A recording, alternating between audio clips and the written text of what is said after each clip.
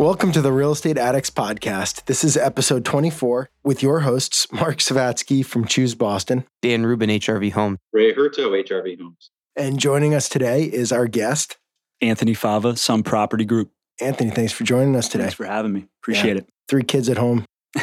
Tough to make time for stuff like this. It's a little busy at times, but I have a great wife, so I'm pretty lucky.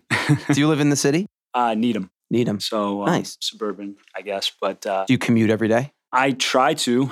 Yeah, it's not bad, 30, 40 minutes, depending on the time. But yeah, it's a good spot. Did you buy a fixer-upper or did you buy someone else's product? Definitely fixer-upper. So it was kind of a master plan. It was subdividable. So I did what's called a Form A subdivision. Approval not required, so I can subdivide it without even getting approval from the planning board.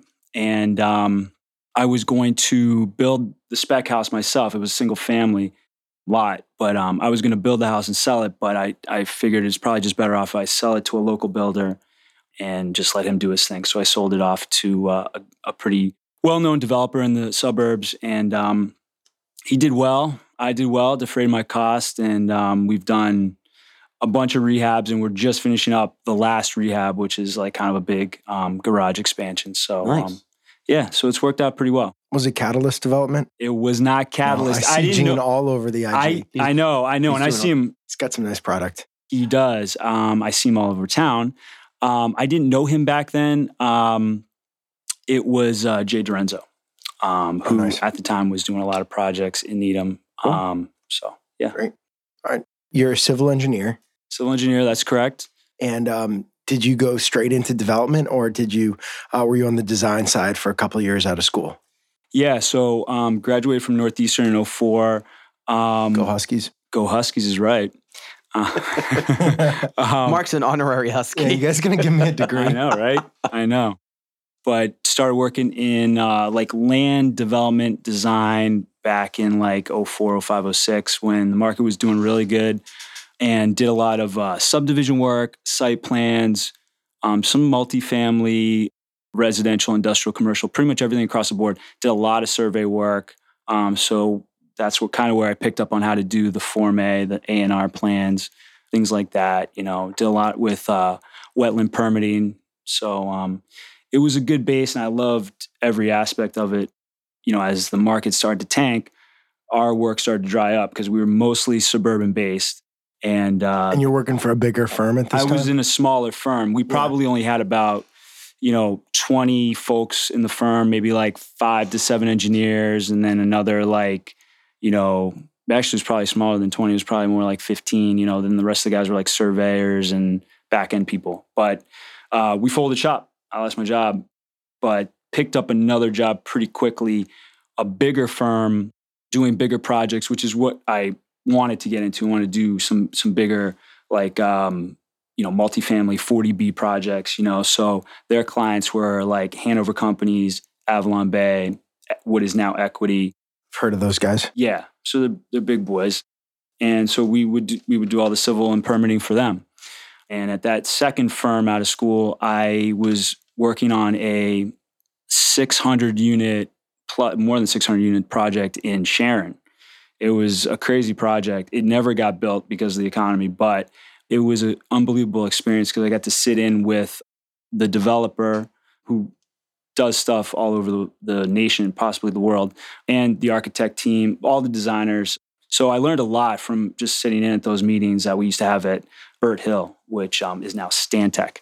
So great experience, and I think that has definitely helped me out as we've gotten into development. How did you get into the development game? Like what was the catalyst for that? Yeah, so... What was your first project?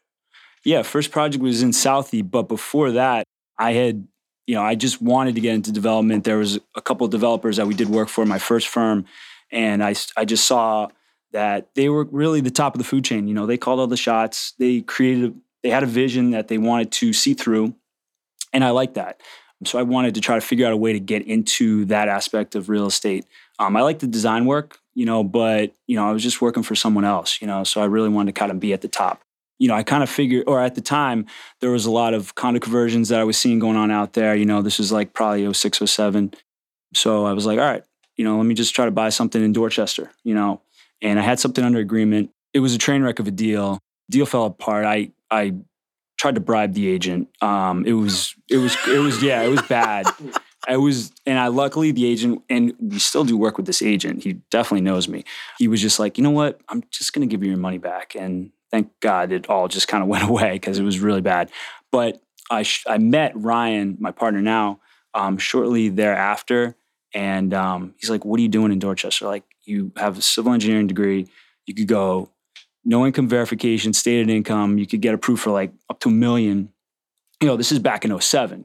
So he's like, come to Southie. Let's find something, buy something, work on that. Ryan is running Sun Property Group as a traditional real estate brokerage at this time? No. So at the time, and this is how I met Ryan, we're actually brother-in-laws. So my girlfriend at the time, her sister was looking for a place in Southie, and she found a place on Craigslist, and it was one of Ryan's properties that he was fixing up. So the brokerage came second in Sun Property Group? Yeah. So you guys do a fair amount of residential sales too. We do, yeah. So at that time when I met Ryan, he was just working for another real estate brokerage firm, and he was just kind of grinding out triple-decker rehabs. He had done a couple, up to that point. This is like 07.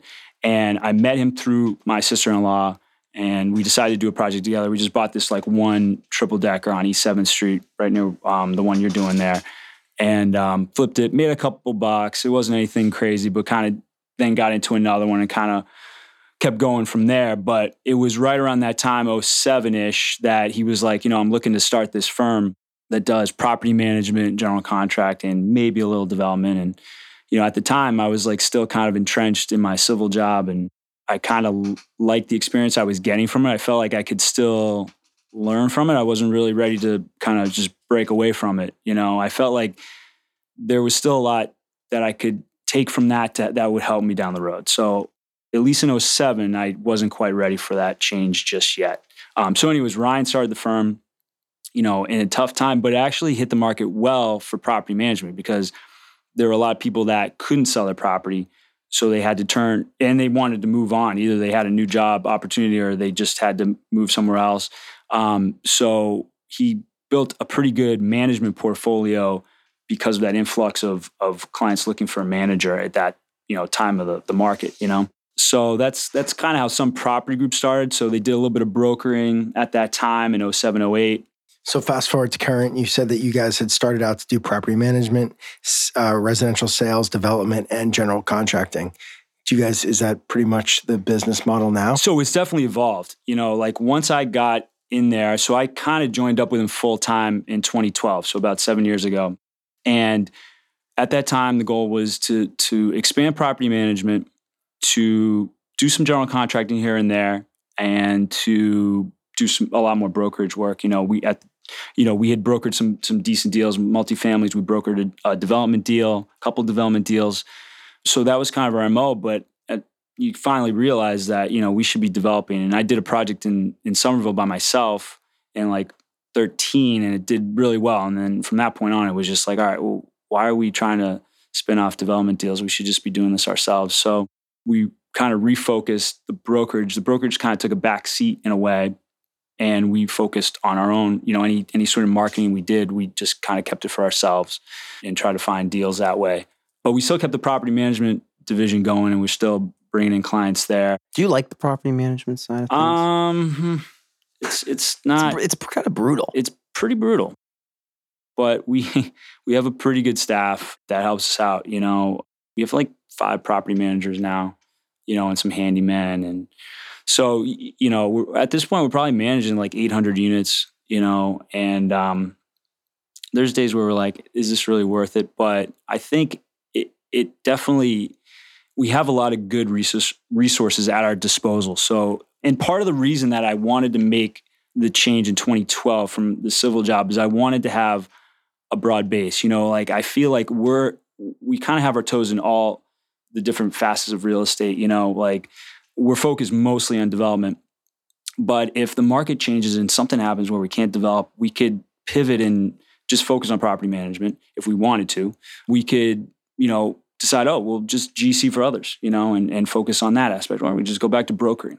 So I kind of like that. I don't want to really give it up, but there's definitely days where it's like, is it really worth it? But we definitely do well with it, and we're a very good property management firm. We serve our clients very well, and I think that the experience that I have in engineering and what Ryan has in business, as well as the rest of our staff, you're not going to get that kind of background with other firms. So I imagine it helps even out the cash flows too, because as a developer, those peaks and valleys are very high and very low, and they're far between. So that kind of steady stream of income. Absolutely. Yeah. And we have a pretty good business model. So that kind of opens the doors with, lenders as well. They look and see, you've got this kind of consistent cash flow every month with your management business and your general contracting business. Are you guys personally guaranteeing loans? Yeah. Yeah, you still do? Yeah, we do. Yeah. I do too. I don't know why I phrased it like that. Yeah, I know. I mean, we do too. We talked to someone a few weeks ago who told us offline that they have never personally guaranteed a loan. Wow, that was just my hair flew back. How did they do that? I don't know. Maybe I guess we're not that. I mean, one, pay a little more for it. Oh, I see. But two, there's probably assets to the company. It's probably not signing as each one-off entity. Do you have a rental portfolio as well? We do, yeah. We've got a few properties. Brian's got a few condos himself and a triple decker that he owns himself. And then I've got like one condo and I'm buying a triple decker myself. But we also have, we've got like a 4-family, a 4-family, a 6-family, a 3-family, and then like Cape Cod rental. So nice. Okay. It's something, nothing major. Do you major. Airbnb the Cape Cod rental? It's getting tough now with all the taxes that have crept in. It's going to really start to squash our numbers there a little bit. But we'll see. That and the regulations too. Yeah, I mean, they haven't taken hold of the Cape yet, but certainly the city of Boston is looking very closely at it. I think you will be featured on World's Dumbest Criminal to try to Airbnb something in Boston soon. It's like, here's my crime. I'm going to post it where anyone can search for it and find it straight on the internet. Well, they're going to remove the Airbnb settled with Boston like 2 weeks ago. I saw that, right? And so they're going to actually provide data back and forth. So if you're posting something in Boston and the city of Boston can notify Airbnb will just take the listing down. Wow. So, geez. Yeah, I mean, it seems like there's only a very few instances where you can actually like legally Airbnb your like rental. You have to live in the unit. Right. Yep. And, or the building. In the building or the property. I think it's a limited number of units though. I think it's 2-family or less. Oh, really? Yeah. I'm going to say you can't live in like a 10-unit building and then Airbnb 9 or occupy 10-unit building. No, Ray's shaking his head from New Hampshire. Yeah, Ray's on Skype 28 today. days or less is the other. I think there's a limit to how many times you can do it. Yeah, that's true, yeah. But I mean, I think it makes sense from a political standpoint. If you're an elected official and you're thinking of who votes for city council, it's not the tourists coming into the city. And you can make a rational argument that those tourists drive the economy and that giving them places to stay is good for everyone. But I just think that the typical voter sees their rents going up and housing affordability becoming more difficult. Well, and would you rather think Airbnb is would you rather rent a 3-family building, or would you rather have Marriott come in and build a $150 million hotel? There you go. Well, I think a lot of people would answer the latter. Right. Exactly. Right, Yeah. We digress a little bit. Certainly an interesting time. So I had a quick question, and yes, I am Skyping remotely today. So because sorry for any issues. Yeah. What's the reason? Yeah. Who are you holding? What's the reason? Just had a kid. That's all. My wife we had our second baby girl. So yeah, we're celebrating right now and enjoying the moment. So I'll see you guys. I'll be back in the studio next week. You look tired. You look tired, Ray. Yeah, I'm probably a little tired. You got to get used to the whole, they're awake all night again, and we're trying to get her off that cycle. But tell her you're trying to sleep. She's awesome. Tell her you're trying to sleep. What is it? I said, tell her you're trying to sleep.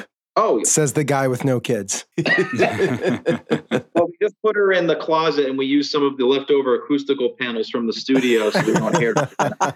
It's good parenting. She's rock wool the whole closet. That's You're right. good to go. There you go. Note to self.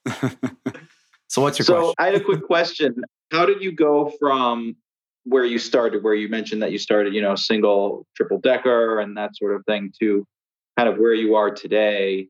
What was that next leap? Because honestly, Dan and I are kind of looking to make that leap as well ourselves. And we're just kind of curious. Did you go right to 6 units? Did you buy approved plans? Did you develop something on your own? Kind of, how'd you make that jump and what was it like? Yeah, I'll just say this. I don't think we've done anything too huge. The biggest thing that we've permitted to date is probably 8 units. So, I think early on it was just like triple decker rehabs. But the first one we did was that was ground up was on Mercer Street. We did 6 units there.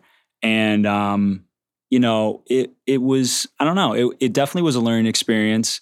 It was a little bit of a challenging site because it had like a full story drop off, but that kind of was right in my wheelhouse with the whole civil engineering aspect. I have a good handle on grading and things like that. So we figured out the parking pretty easily and was able to come up with a design that suited the neighborhood, and then from there, it's just like anything else. Now, I will say this, we brought in a construction project manager to help us out on the first 2 bigger projects. So in 2015, we did Mercer Street, 25 Mercer, and then we also started 40 Pittman Street in Somerville.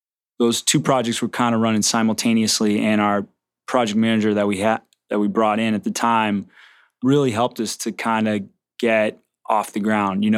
I had a pretty good handle of some of the, one of the bigger differences with these types of projects is the site work aspect. You don't deal with that really with the rehab. So I had a good handle on who to use, but just kind of getting it off the ground was obviously the challenge. So this project manager was really helpful in pushing things forward. So that was key. And then once you do a couple, then you kind of you know what you're doing and kind of just keep it going. Rinse and repeat. Pretty much, yeah. I'm always looking to get into something more challenging too. I don't think the 8-unit projects that we're working on now are that much more challenging than, anything else we've done. It's the same kind of 4-story stick build, some steel, some grading challenges, things like that. But we've got that all kind of figured out. Interesting challenge you guys overcame at the Wedge. So named because it has a very unique lot shape that doesn't often make for great units, but you guys resolved that very well. And all the units are sold and the building looks beautiful. Thank you very much. I wouldn't have called it the Wedge just to give you some shit. Look, I feel like that was extenuating the. I know. Well, so that was all Rhodey, and props to Rhodey really for the design. We knew we had a challenging site. We knew we needed kind of a striking design for that location. And while we kind of figured the concept out ourselves, in terms of making sure the parking would fit, making sure we got square footage massing that we needed to hit numbers, they're the ones who kind of massage it all together, So definitely helps when you have a good architect like that. They came up with the name, the Wedge. So, I just was like, okay, cool. We'll run with it. And I think it stuck pretty well, but. It's memorable. Yeah, that's the thing. It is.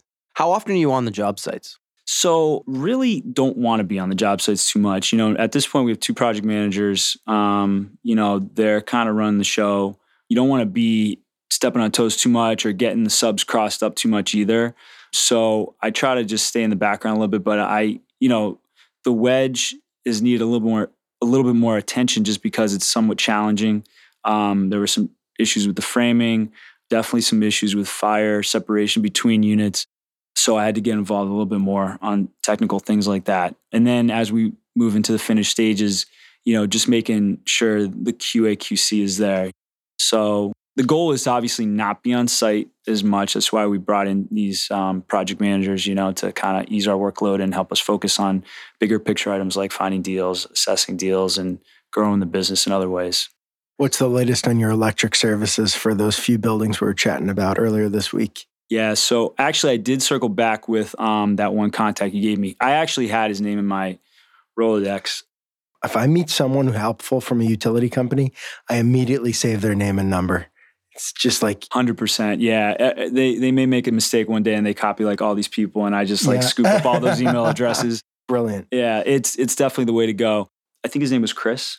So I ended up talking with him, and he said, "What's your drop dead day?" I was like, 2 weeks sooner than Now. it 2 is. weeks from now. Tomorrow. Yeah. So either way, he's going to help us out, and we should be in good shape. Actually, National Grid won't be the problem at any of these sites. We're already kind of like in the queue. So we lucked out with National Grid. What's your anticipated completion for the wedge? Or how long did it take you to? It took longer than expected. When we started, we were waiting for another construction, or next door was another developer building 4 units actually. And we were waiting for him to demolish so we could not have to do some shoring. So we kind of waited a few months for that to kind of get rolling. And then foundation was tricky there. So it's going to take probably like 18 months, to get it all done. It's not crazy. It's a complicated build, but I'm sure you would have liked to have done it in 12 to 14. Yeah, I think we could have done it in like 12 to 14, but it's the site work was definitely challenging. There's no place to lay down over there. You know what I mean? So we have like a 7-foot like strip, or not even a strip. It's just like a 7x7 triangular area. So that was tough. I think I saw you guys had a bunch of bricks on top of your dumpster. Like the dumpster was permanent to sit where it was, and you were using it almost as a staging area with planks across the top. I thought that was creative. Yeah, that was one of the PMs had that idea. So we have 2 dumpsters on site. One is storing materials like bricks, some siding that we need still, and the other one's like a dumpster. So that's the best we can do there, How many projects do you got going on at once? Under construction right now, we've got 4, but we're probably going to start up 2 more pretty soon. We're just waiting to kind of finalize a few things. So do you divide your PMs? One PM gets 2 and the other PM gets 2? Yeah, pretty much. I might actually have to step in on one of these to get it off the ground, with the site work. But as we kind of wrap up, Old Colony or something, and another project that we're building for a client, which we don't do that often, but that one's going to wrap up in a couple weeks. So you guys just broke ground on a house in South Boston on Farragut Road. This was a legendary party house, right? It was. Indoor pool. Indoor pool, that's right. It was a foreclosure back in 2007, and Ryan bought it as, just kind of something he was going to flip. It was amazing because it's one of these things where it was like a 15-bedroom or 10-bedroom single family, and it was constantly rented to a bunch of kids fresh out of school. You could have put Greek letters over the front door. I mean, I lived in Southie for a few years out of school, and this house was known. How many times were you there? I'm going to start asking you guys college questions. There we go. It was. So how did the neighborhood actually react to that? I don't know how much I can say here, but we had to deal with demo delay, kind of like what you guys had to deal with at M Street. M Street, yeah. And that's when people were worked up, and we were also Greenbelt Protection Overlay District. So we had to kind of go through all that. But once we were through all that, we were good to go. So, we're kind of... Because it was otherwise as of right. It was an MFR project, yeah. You had no variances. Correct. Which is pretty awesome. Those are very rare. Very rare, and they're going to become more rare considering the changes that they're proposing. Yeah. I don't know if you guys have seen those, but... Well, I've seen the highlights. Yeah. Were any of you guys at the meeting at Tynan? Were you? No, I didn't want to go there. I know some guys that were there. Oh, really? Yeah. What did they say? It was a disaster. So they didn't want... Did they like the changes? Because the changes are very... No, they hated the changes. Oh, they didn't? They hated it. Well, the community loves the changes. Oh, yeah. Yeah, that's what I know some people from like developers that were there. There's no... I mean, what can you develop at this point? Nothing. You can't do anything. And we don't know what's going to happen based on everything else that's going on. Right. Within the... Yeah, big news in the city of Boston. Oh, yeah. Huge dropping there. It'll be really interesting to see what happens. We'd be remiss not to mention it. I mean, big shake, big things going on. And it's a question as to whether the city can continue to use variances as the de facto standard practice for looking at each project individually and granting approvals or not. Or otherwise, do you provide realistic zoning? And then everything, you either fall within it or you don't. Yeah, but you can't. What's scary is to look at, if South Boston in Article 68 is an example, it's been an ongoing process for a fair amount of time. And as current, that zoning study is just, recommendations. Well, they want to throw it out. And now it's challenging.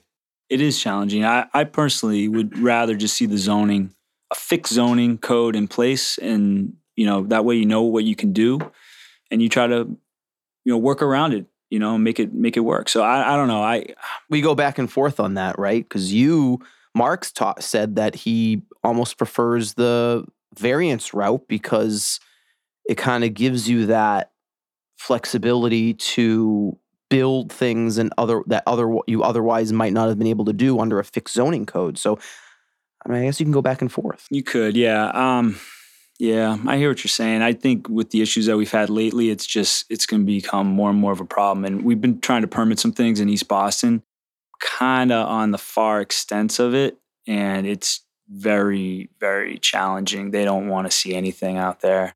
In East Boston, you said? Yeah. Orient Heights area. Yeah.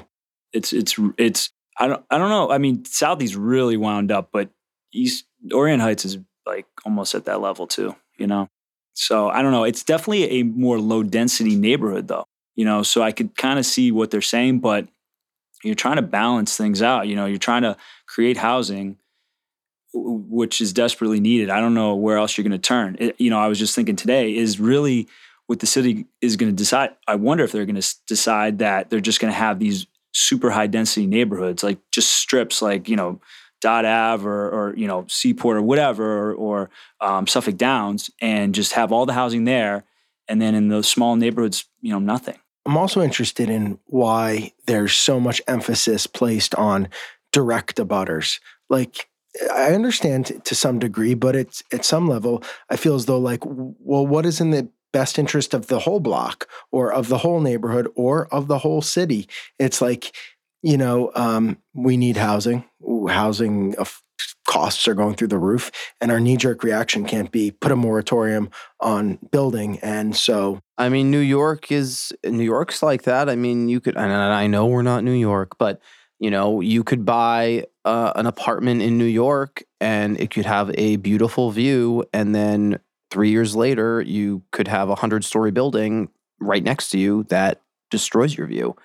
I mean, that's the nature of living in a metropolitan city that's growing, and that, you can't, the footprint is the footprint, and you can't go out anymore. You can only go up. Well, hey, we're treading on some dangerous topics here. Let's go back to a little safer. Where do you guys usually land in terms of price per square foot when you're GCing stuff yourself? Yeah, so we're definitely trending north of 200 per square foot now. And that's not really even getting into our project manager costs, our overhead, which, is somewhat defrayed by our, other business ventures with property management and the brokerage end of things. So definitely pushing up to 210, 215 a square foot, probably going to be looking at closer to 225 a square foot at the wedge. Could be looking at higher at like say P Street, where we have a full elevator and some crazy structural there. But yeah, I mean, what are you guys looking at? Like, what are you guys at? I usually put it when I underwrite 220 a foot. If it's a bigger deal and I can realize some economies of scale, maybe 210 or 200. But I like to try to be conservative and then hopefully beat it. I mean, as recently as 2 years ago, I was building for 185, 190 a foot, which existed. Past tense. Yeah, I know. We did a 6-family rental on Woodward Street, and we were probably at about 185 a square foot. And we look back at the numbers, we're shocked that we were able to do that. But that was probably like 3 years ago at this point. So, Ray, where are we at? We're north of 200 a foot. It depends on the project and the square footage totals, but it can be anywhere from 2 to 250. It depends on what we're doing and the level of finishes, that sort of thing. A topic someone wrote in and asked us about was the natural gas strike that hit Boston this past year. It was a lockout. Lockout, correct. How did you guys fare through that? Did that affect you? Well, we lucked out. I think we lucked out because we weren't really building anything at the time. We had finished up Spring Street in Somerville. It was just 2 units, and that's Eversource over there for gas. So they're actually a dream, their gas department over there in Somerville. I think I may have been the second propane permitted project in the city. I was doing something in East Boston. No, I recall this. We might have been the third. Yeah. At Rose Claire. Oh, that's right. We were I all forgot about that. collaborating and going in damn. every single day. But it was pretty crazy. I mean, you talk about the unknown unknowns sometimes. I mean, how could you possibly underwrite that risk? Working in a major city that you will have a fully completed project that can't get energy to heat the home or the domestic hot water, so you're going to sit on finished product. I mean, that could bankrupt people The for how propane long? company we used was like, he's like, we'll apply for this, but he's like, the city is literally changing the rules on this almost daily. And he's like, I could submit this, and then tomorrow they could ask for 5 more things because of all the influx of propane permits that they just received. Like they couldn't handle it. Right, they probably never do it. No. So how long did it take to get your propane tanks approved? My propane tanks took probably 60 days. I think I was in to the fire department every single morning. I just made my face known, made friends. And, God bless a couple of the staff members there. One woman in particular was so helpful, would call me with updates, tell me what's happening, because they had an interim policy where they were reviewing it, and they were good enough to offer you a draft of that. And I happened to have enough land and enough setbacks that I could get 500 gallons of propane to sit in my outdoor parking area and forego those spots temporarily. I put concrete-filled bollards to protect the tanks.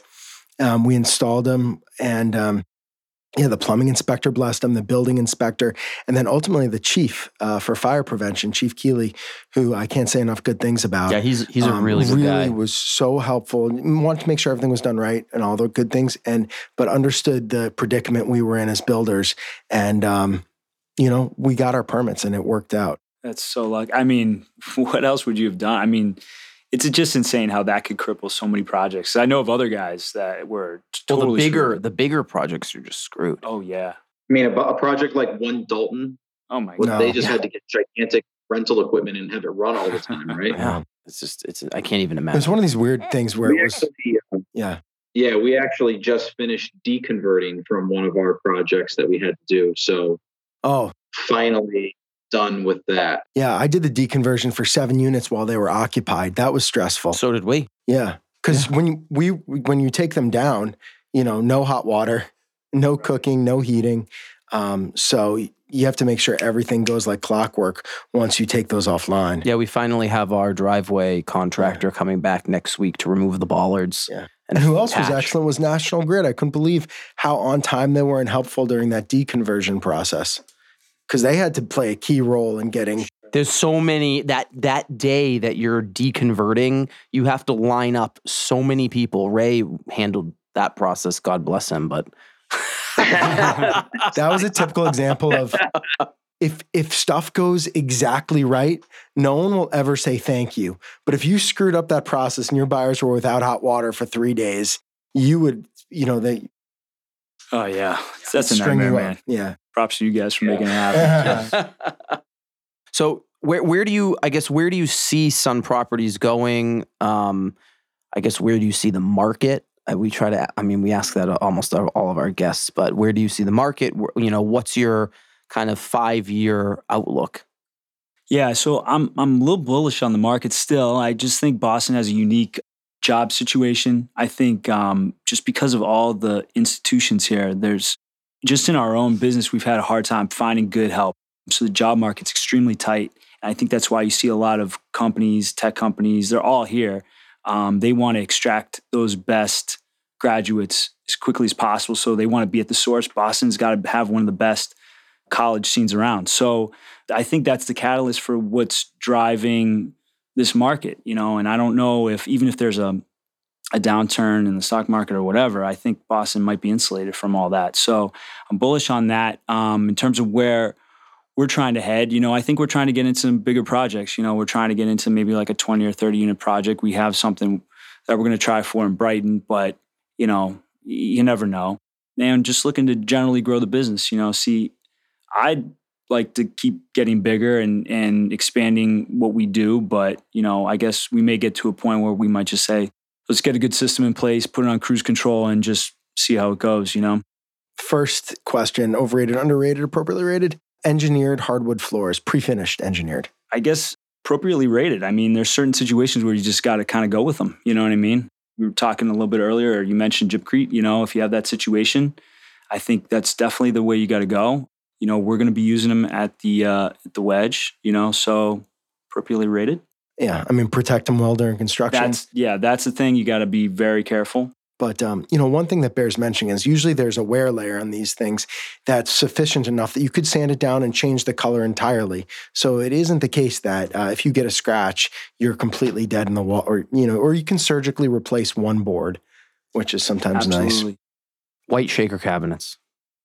I think they're might be getting to the point of overrated. You know, they're everywhere. And,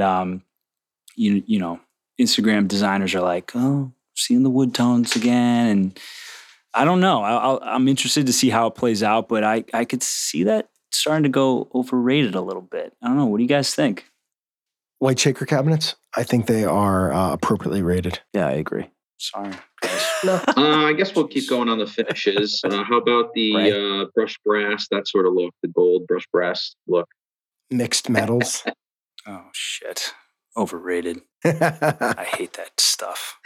Roof decks. Appropriately rated. I think they're pretty awesome. You know, some of the views you get, especially in if you're on a 4-story building, the views are awesome. They pay for themselves all day. They're expensive to build. They are. Yeah. I did a quick forensics on one recently. I think my cost to build was $30,000. But do you see any? So we did a project where we actually didn't build the structure. We just had the roof structure built.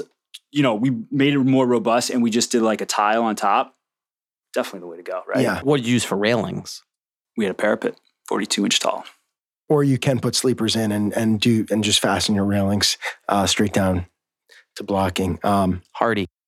Lap siding. Siding. I think it's underrated. I'm sorry. I like the baked in color.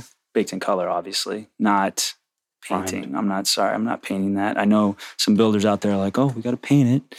I like the baked in, and I think it's underrated. I like it a lot. What do you guys say? Underrated. Really? I think you have to use it creatively and be interesting with it. It can't just be a box. It lends itself to poor design. True. Yeah. So like kind of at the wedge, we did some different layering there. We did the mitered edges. We did the woven edges. Did you use the artisan for that? We did. There's some areas that turned out well. There's others that didn't turn out as well as I'd hoped. But I don't know if I would use that again, but I would definitely weave the regular lap siding again. I think that's kind of a cool look. And you don't see it a ton. Did you do it on the backside of your cottage building? I use a product with these metal edges that gives it the appearance of a woven edge. Yeah. Name escapes me, but all right. Next. We're doing it at Emmett right now. Yeah. Are you using artisan? Yeah. Yeah. It's pretty cool. It's a good product. Like I couldn't believe the thickness of it. It's so thick. Yeah. It's so thick. It's a serious product. Yeah, it is. Did you get color? Oh, you can't get that in color baked, can you? You can. Oh, you can? Yeah. I thought they changed that. We went primed because of the lead time. Yep. But, and we kind of wanted to do a little custom coloring there. So how about on more of the property management side, like property management software and that sort of thing, automating that? Well, it's appropriately rated because you have to have it. I think we could never manage property without it. We use a property management software called Rent Manager. Not a lot of people use it, but it has the most features by far of anything out there. Anything you want to do can be done. They can code it to do things if you need to, if you want to pay for it. And we use it not only for property management, for all of our GC bookkeeping. We basically, every invoice is scanned into our system. We have it. We can pull up P&Ls at any moment. So how do you get the tenants that are a little more old school and they either deal with cash or they want to write a check? How do you get them on board? I know this isn't. We don't have a lot of those tenants. We told everyone we require online payment through our website.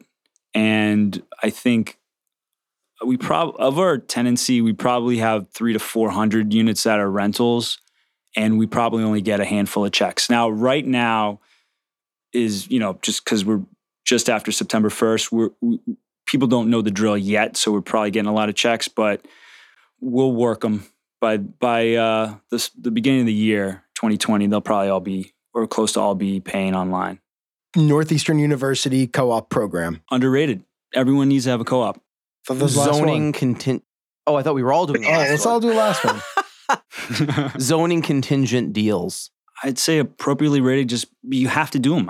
Anyone who's buying it just as is and gonna wing it, like you're either a noob or I don't know what you're thinking. Or you're confusing being good and being lucky. Yeah. Because I think a lot of guys scale through the process 2 or 3 times and think they're really good, and then they get Right. You have no idea who you're going to run into. You have no idea. And I mean, look, you said, I think on another podcast where, if you have an underlying as of right option there, okay, then, and the numbers work fine. But that's pretty rare around here in the urban area. amen. Right. Last one. Last one. Skype.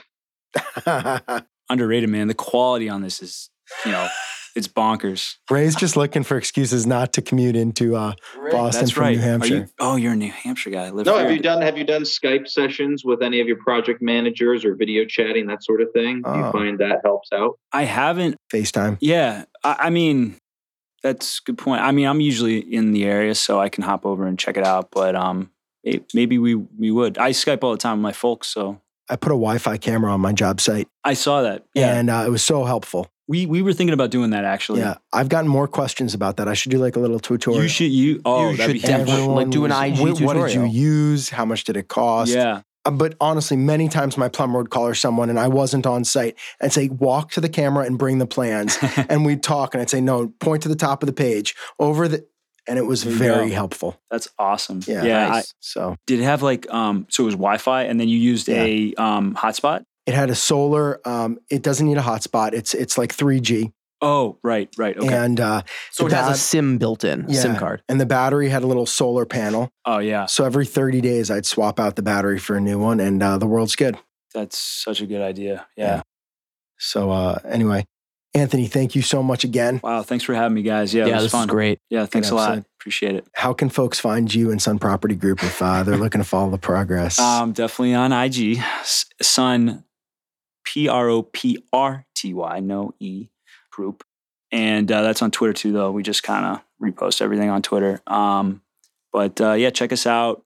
And we got some units coming up on Farragut Road. We'll have some units on Preble. We'll have some units on Porter Street in East Boston. So those are all for sale units. And if you need a property manager, we're one of the best. So hook us up. Nice. Awesome. Hey, thanks for listening. Thank for you very much. reviewing, Yeah. And mostly for sharing. Guys, thank you, everyone out there. Talk to you on the next one. Cheers. Later. Thanks. All right.